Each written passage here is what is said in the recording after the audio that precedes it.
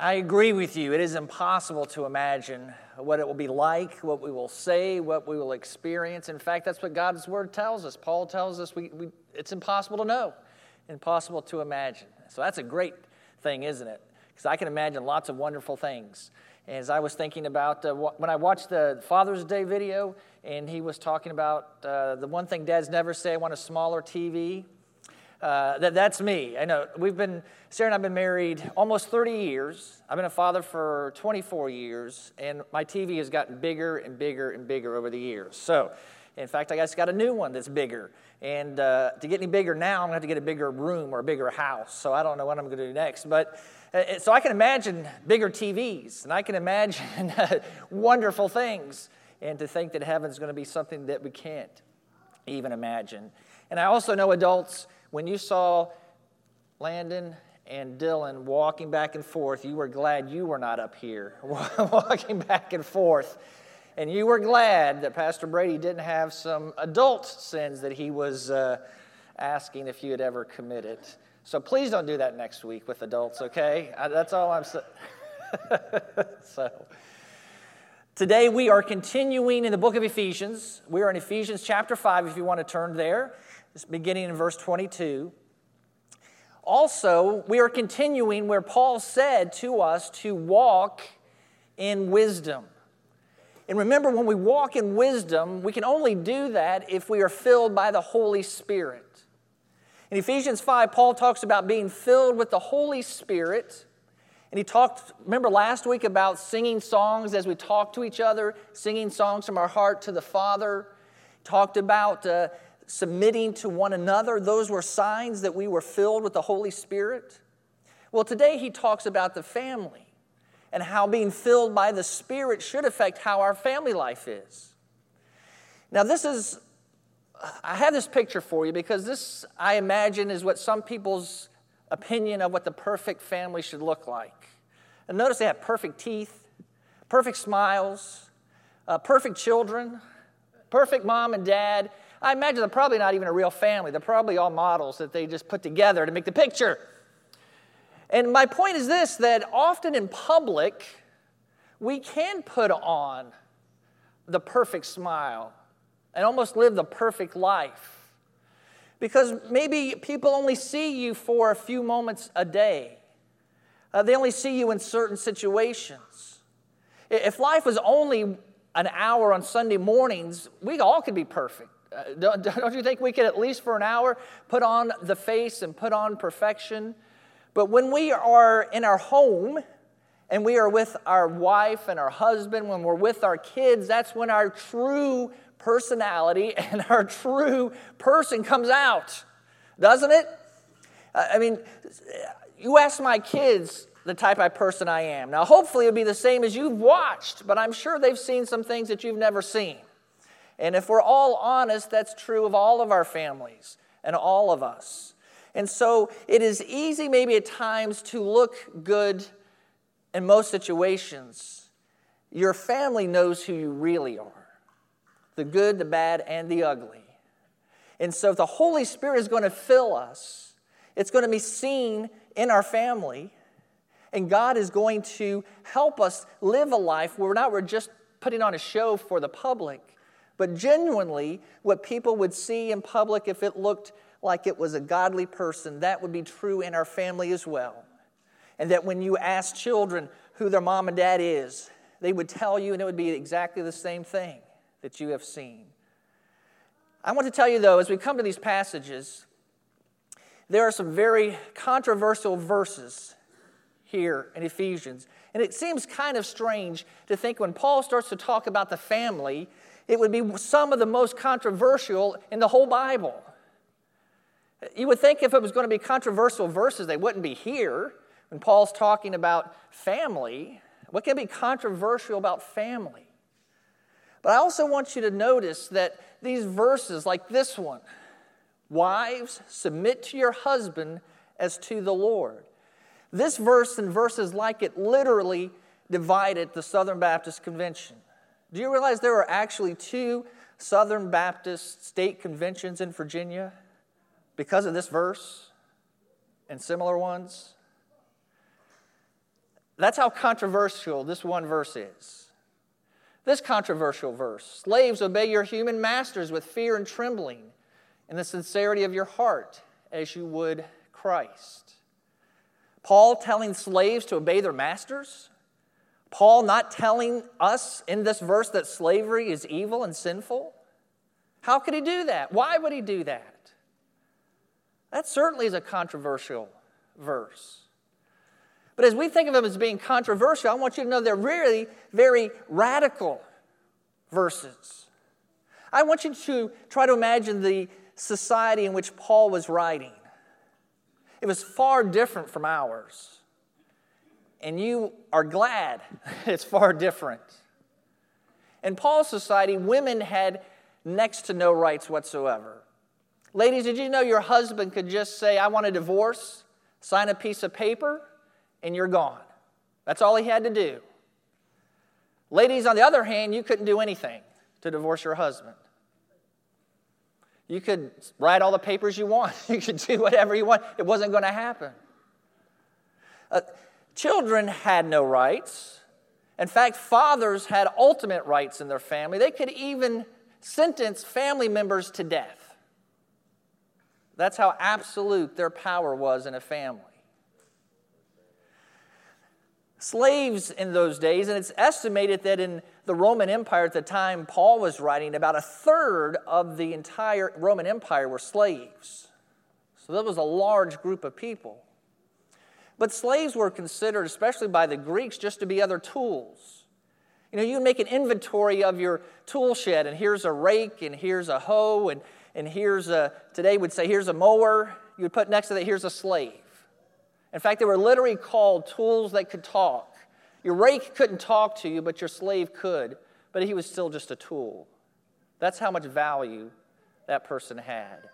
So for Paul, in that society, to say, as we will see in these verses, how family life should be, those were radical ideas that Paul had. In fact, they were radical ideas that did change a society. And you will notice in human history, as Christianity became more and more influential, and as people and as countries became more Christ-like in how they ordered their family, the way that people were treated and the way that women, children, and whole societies were treated became much better. These were radical ideas that changed civilization. Yet today we look at them as very controversial. Before I even get to the verses, in fact, I'm not going to spend a whole lot of time on the individual verses today. Because really, in my opinion, they're not difficult to understand what they say. The problem is living them out. That's the hard part. And it begins with this. Before we even get to them, one of the problems all of us have is that we have trouble submitting to God Himself. If all of us would submit to God, there'd be a whole lot less problems, and our families would look a whole lot better. Our society would look a lot better. I would, in fact, say if all of us submitted to God 100%, we would live in a perfect family, in a perfect society. But that's the problem, we don't. That's where everything begins. Before I look at any of these verses, it begins with me. It begins with you, all of us, submitting to God. See, it's not about what the husband wants, or what the father wants, or what the wife wants, or what the kids want, or the slave or the master wants. It's not about what they want. It's about what God wants. James 4, 6, and 7, James writes this, "But he," referring to God, "gives greater grace. Therefore, he says, God resists the proud, but gives grace to the humble. Therefore, submit to God. Resist the devil, and he will flee from you."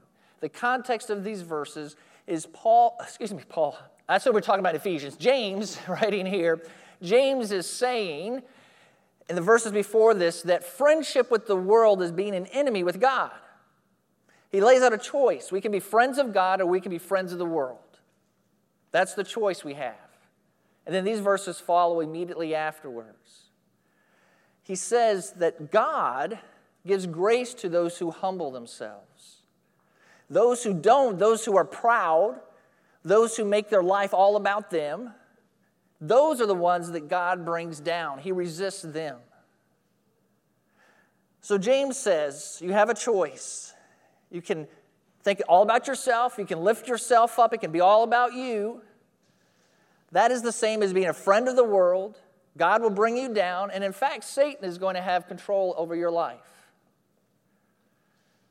On the other hand, you can submit to God. Humble yourself before Him. Make Him the king of your life. Make His will what you do. Follow Him in everything. Submit, humble yourself before Him. And if you do that, then God will give you grace and lift you up. And also, Satan is going to flee from you. So what all of us need is more submission to God and less exalting of ourselves. If we all have that attitude when we come to these verses, I think they make more sense. And even before I come to them, I want to lay out some principles to help us understand how we interpret them. One is that God has created a universe that is ordered. That's obvious when you look at creation. There's an order to it. And because God has done that, He's also given order to society. If you remember in the book of Corinthians, the Corinthians worship service was kind of chaotic. I know different worship styles look different. Sometimes a worship style is so strict and rigid, you wonder if people are even awake or alive when they're worshiping God. And other times, there's people rolling in the floor and barking like dogs, not to make fun of it, but that does happen. And so there's all kinds of different worship styles. But in Corinth, they were speaking in tongues, and they were speaking over each other, and someone would pop up and start saying something. Someone's doing it here. If you went in there, it was just noise. It was just chaos. And Paul says, stop it. God is a God of order. He's not a God of chaos. And Paul gave them instructions so that they could have an ordered worship service so that people could understand what was going on. That's how the universe is, and that's how God has set up society with an order. And that's very important when we come to the next verses. Also, if you have a certain order in society, it has nothing to do with equality, nothing to do with worth. Every single person is created in God's image. Every single one. There's no one who's not. So we are all the same in that sense. God's image. Because we are created in God's image, we have worth, and we don't have any more worth than someone else. Someone else doesn't have any more worth than us. We all have ultimate worth because we're created in God's image. And we're all equal. Paul says in Galatians, there's no Jew or Gentile, male or female, slave or free. Those are categories in society. Those are even biological differences that God has created. Those things exist, but that doesn't make us unequal. We are all equal because we're all created in the image of God. We're also equal in our sin. We're all sinners. And all of us are saved by the same God, saved in the same way, faith in Jesus Christ. And Jesus saves all and any who come to Him in faith. So everyone is equal, even though you may have a different place in society. Also, if you realize that God the Father doesn't mean that someone who is the head is superior. You realize that God the Father is head over God the Son, Jesus? I mean, think about that. How can the Father be the head of Jesus? There's only one God, three equal persons in one. That's what the Trinity is, isn't it? So it's not like God the Father is superior to Jesus and Jesus is superior to the Holy Spirit. There is no superiority. They're equal, they're one, they're the same. But the Father is the head, Paul tells us, over Jesus. Also, everyone is under submission. As I said earlier, all of us are to submit to God. Nature is supposed to submit to us. Remember, in the original creation, God gave Adam and Eve authority over nature, over creation. All of us are to submit to government, submit to husbands, children to parents. All of us are to submit to government. Church congregation is to submit to spiritual leaders. And Christians, as we read in Ephesians 5:21 last week, are to submit to each other. So you see the point? Every single one of us, me and all of you, all of us are to submit. In one way or another, we are submitting. You as a congregation are to submit to the church leaders. All of us are to submit to our government. All of us are to submit to God. Now, isn't it true that often we dislike, disagree, hate what our government does? Nevertheless, we are to submit to it. Isn't it true that you as a congregation don't always agree with what the pastors do or say? But nevertheless, there's still supposed to be submission. In fact, I heard this quote this week. Well, actually, I read it on the internet, so again, consider the source, okay? What I saw was a picture that said Joyce Meyer said this. So maybe she did, maybe she didn't, but I liked what this said. Until we learn to submit to authority, we're never going to be able to submit to God. Have you ever thought about it that way? We talk about submitting to God, but sometimes people will submit to God and they won't submit anywhere else. So they think they submit to God, but they rebel against church authority. They rebel against the government. They're not submissive to each other. How can you be really submissive to God if you won't submit to the authority that God has established? We'll never submit to God if we don't learn to submit to authority. That's what I'm saying here. When we submit to authority, we're really submitting to God because He's the one who's placed the order there. And this is very important. Paul's commands are for life in general. What he's doing is he's writing and telling people who are in a situation. If you're married and you're a man, you're the husband, you're in a situation. If you're married and you're a wife, you're in a situation. Even for the slaves, if they're slaves, they're in a situation. He's writing to these people and saying, if you're in this situation, this is how you can do it in a godly way. This is how you can make the best of it.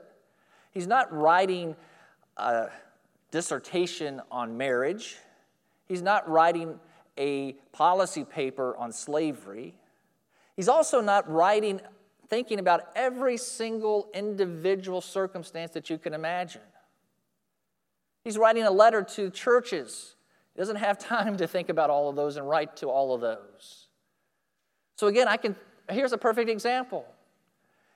The disciples, when they were told by the government to stop talking about Jesus, they said, we can't obey that. We can't submit to that authority who's telling us to disobey God. We obey God first. Children, your parents tell you to do something that God wouldn't want you to do, you don't obey your parents. When our government tells us to do something that God would disapprove of, we don't listen to our government. So there's an easy example to understand, isn't it? We submit to God first and obey Him first. Even though authority may tell us to do something, we don't submit to that authority. They tell us to disobey God. And Paul doesn't address that in Ephesians 5 and 6. When we think more specifically about marriage, for example, Paul doesn't mention anything about a husband who's abusive. Why would a wife submit to a person who brings violence, brings hurt? I mean, you don't. Don't submit to that person. Why would a slave submit to a master if he can get his freedom and leave? He wouldn't. He'd get his freedom and he would leave. So when we look at the verses, too many times we start to think in absolutes. Well, Paul said wives have to submit to the husbands. That means everything, and she has to do it no matter what he says. That's not what he said. It doesn't say either that Paul said slavery was a good thing and it should be everywhere and slaves should be obeying their masters all the time. And he doesn't say that. Because he's not talking about every individual situation. And finally, this is what submission is. That's important to know, isn't it? Submission is voluntarily yielding to one who has authority in a leadership structure. You're doing it voluntarily because you realize God is who you ultimately submit to. You realize that God has set up an order. You're submitting to that authority, that structure that God has made. You're voluntarily putting yourself under that authority. That's what submission is. I've taken up almost all my time just to give you this, and I haven't even got to the first verse yet. But this is why. Because I think when you understand these principles, the verses make more sense. I'm going to start with dads and husbands first because it's Father's Day. So the verses are out of order. And I'm going to go very quickly. Husbands, love your wives. Husbands, love your wives just as Christ loved the church and gave himself for her to make her holy, cleansing her with the washing of water by the word. He did this to present the church to himself in splendor, without spot or wrinkle or anything like that, but holy and blameless. In the same way, husbands are to love their wives as their own bodies. He who loves his wife loves himself. For no one ever hates his own flesh, but provides and cares for it, just as Christ does for the church, since we are members of his body. For this reason, a man will leave his father and mother and be joined to his wife, and the two will become one flesh. This mystery is profound, but I'm talking about Christ and the church. To sum up, each one of you is to love his wife as himself, and the wife is to respect her husband. I want you to notice something in all of these commands. You'll see I've highlighted in yellow that every time Paul talks about what a person is to do, they are supposed to do it under or as they would to Christ. Again, God is at the center of all of this. Every single command Paul gives, God, who is the ultimate one we submit to, God who set up the authority, that is who we are to understand we're doing this for when we do it. It's really simple, guys. If you're a husband, you are to love your wife, and you are to love your wife like Jesus loves his church. I can tell you this, there hasn't been a man yet who's been a husband who's done that. Because how could you love exactly as Jesus has loved the church? Paul tells us here, Jesus died for the church. Not only did he die for it and love sacrificially, but the idea that Paul says here that Jesus he talks in terms of making us, the church, holy and blameless. But of course, it's not the husband's job to make their wife holy and blameless. But the point is that everything that Jesus is doing for the church, he's doing it for the betterment of the church. Even though he's God, his idea is, here's my church. I want them to be better, and everything I do for them is so they will be better. So in other words, husbands, when it comes to your wife, your thought should be, and whatever you say to your wife, whatever you do for your wife, what can I do that's best for her, that lifts her up, that encourages her? So all of your thoughts and your actions, they shouldn't be about yourself.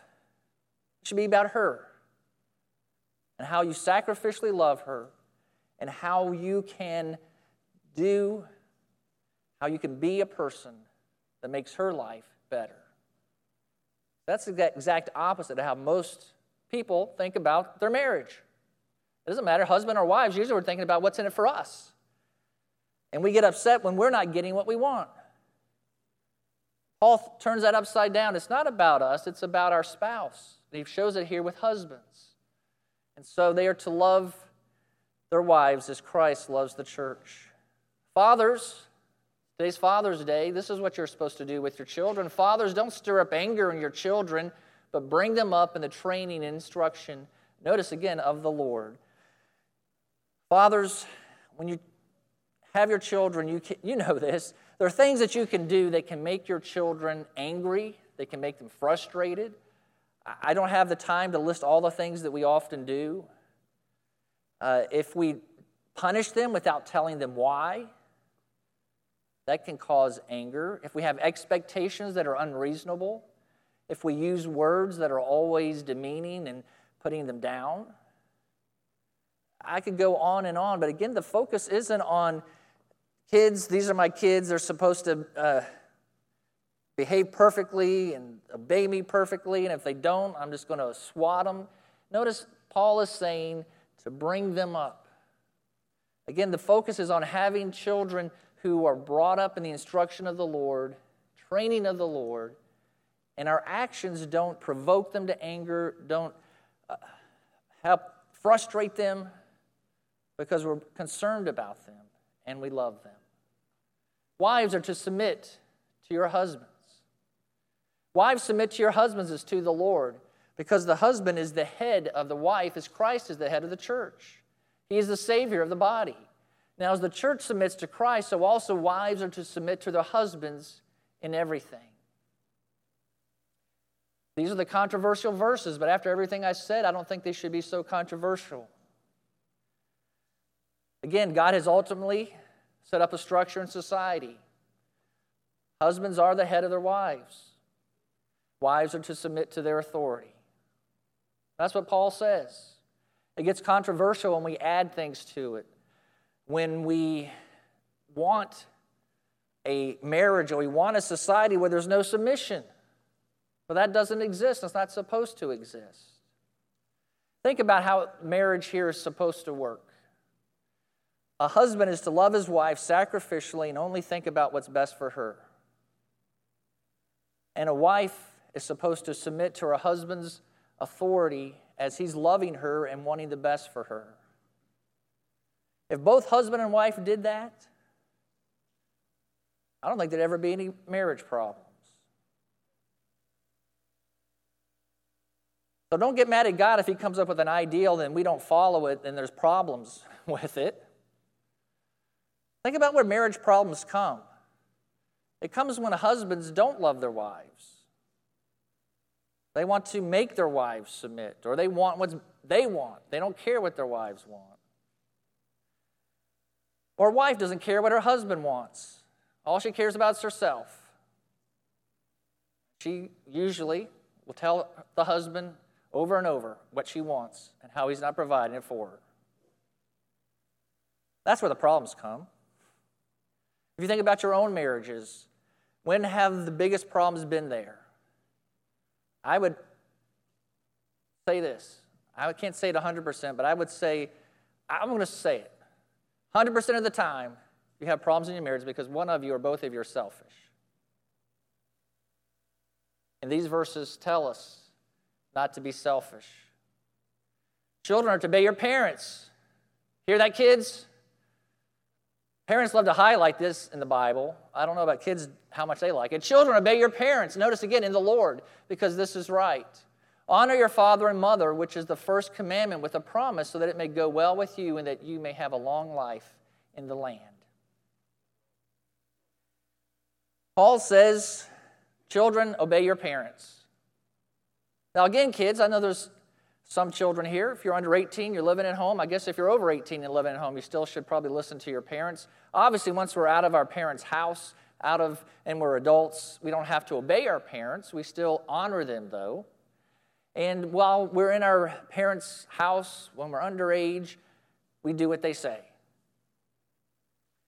Now, again, no parent's perfect. Some of the things they say makes no sense. I could probably look at this family right here. and the Ittners. I know my family's that way. But kids, you're to obey your parents unless, of course, they tell you to do something that God wouldn't want you to do. But again, children are thinking about their parents. Parents are thinking about their children. Again, if both of those did those, there wouldn't be the friction in a family. If parents always thought about their kids first and how they disciplined and what they said and how they made their decisions, and if the kids also thought about their parents first instead of about themselves first. See, that's the whole point, I think, of this whole thing that Paul is saying. Slaves, obey your masters. I'm going to use some of what Paul says to talk about us as employees and employers too. And I will say this, the Bible does say explicitly that kidnapping people and enslaving them is a sin. Paul does say to slaves elsewhere that if you have a chance to be free, get free. Paul also wrote a letter. Remember the book of Philemon? It's the shortest in the New Testament. And it's a letter to Philemon because his slave Onesimus had run away. And Paul basically says to Philemon, free Onesimus, he's a brother in Christ, and treat him as such. So the Bible implicitly condemns slavery. And Paul, and what he has said in Ephesians and other places of how slaves and masters are to treat each other, if you did that, then you would have no slavery. That's the whole point. Because what he says, as you will see, is slaves are to obey your human masters with fear and trembling in the sincerity of your heart, as you would Christ. Don't work only while being watched as people pleasers, but as slaves of Christ. Do God's will from your heart. Serve with a good attitude as to the Lord and not people, knowing that whatever good each does, slave or free, he will receive this back from the Lord. And masters, treat your slaves the same way, without threatening them, because you know that both their master and yours is in heaven, and there is no favoritism with him. So again, really, if you begin with the master, the way a master, if you want to say an employer, is supposed to treat those underneath them, treat them really as an equal. Don't threaten them. Again, think about what's best for them. Well, gosh, if you're actually a slave owner and that's how you're supposed to treat your slaves, they're not slaves anymore. They're brothers in Christ, or they're fellow neighbors, fellow humans. If you had slaves like that and you treated them that way, you'd let them go. That's what Paul is saying, although not explicitly saying it, because again, he's not speaking about, he's not writing a document on the issue of slavery. He's telling people who own slaves, and he's telling slaves who are in slavery, if you're there, this is how you act. Is Paul going to tell a slave master to act any differently than to love his slave and to think about his slave the most first? And what would he tell a slave? Run off from your master? If he did that, it would be worse for him. So that's why he tells the slave to think about the fact that he is really working for God. And if he works his best and works as though he's working for God, God's going to see and God's going to reward. And if you gave that advice to a slave in Paul's day, that would give their daily life purpose, and that would give them reward in heaven. And if they did that, and the master also did what he was supposed to do, it would end slavery. Think about this too, is if you work. I love these verses. If you think about them, if you work for someone, isn't it true that often when people work, they do work only when the boss is there, right? When the boss is away, that's when you loaf. And you think, well, gosh, here I am at work again on Monday morning. Don't think about it just working for your boss. That's a miserable way to work. To think every day is just working for my boss, working for the man, making him money. No, you're working for God. And so if you're working for God, you want to do your best. And you want to do it all the time. Really, we who are Christians should be the best employees. Because we do our job, we do it well, we don't cheat our boss, we don't loaf on our boss. Because we're working for the Lord, and as we work, our employer should see us and say, wow, I haven't had employees like this. Usually they're always trying to get something out of me and always trying to get money for doing no work. Here's someone who truly is different. That's how we should work for our bosses. This is how we walk with God, filled with the Holy Spirit in our families. I wish I had more time. I've already gone over a lot of time already. And I really just scratched the surface. So I want you to understand this, then, if you can't understand anything else. The most important thing is that all of us submit ourselves to God and we think about others first before we think about ourselves. That's the bottom line. Paul says that elsewhere. In Philippians, he says that very same thing. He says, look at Jesus' example. Jesus, who is God and who had heaven, gave it all up and humbled himself even to die on a cross for us. He says, have that same attitude. And he says, think of other people before you think of yourself. If you're a husband, think of your wife before you think of yourself. If you're a wife, think of your husband before you think of yourself. Parents, think of your kids before you think of yourself. Kids, think about your parents before you think about yourself. If you're working for a boss, think about him before you think about yourself. If you have employees, think about them before you think about yourself. Brothers and sisters in Christ here at church, think about others in the church before you think about yourself. Your neighbors, think about them before you think about yourself. That's how we live life as Christians. And if everyone lived life that way, this whole world would be completely different. It'd be far, far better. Father, we thank you for your word and how it instructs us how to live life. Father, I know these commands are controversial. I know these commands are difficult to obey and oftentimes hard to understand all the ins and outs of them. So, Father, I pray that you would help us and give us that wisdom to know how to live them out. But most of all, Father, I pray that you would just give us the proper attitude when it comes to loving you, serving you, and loving and serving our brothers and sisters. Father, help us to understand and help us to live. And I pray, Father, in your name, amen.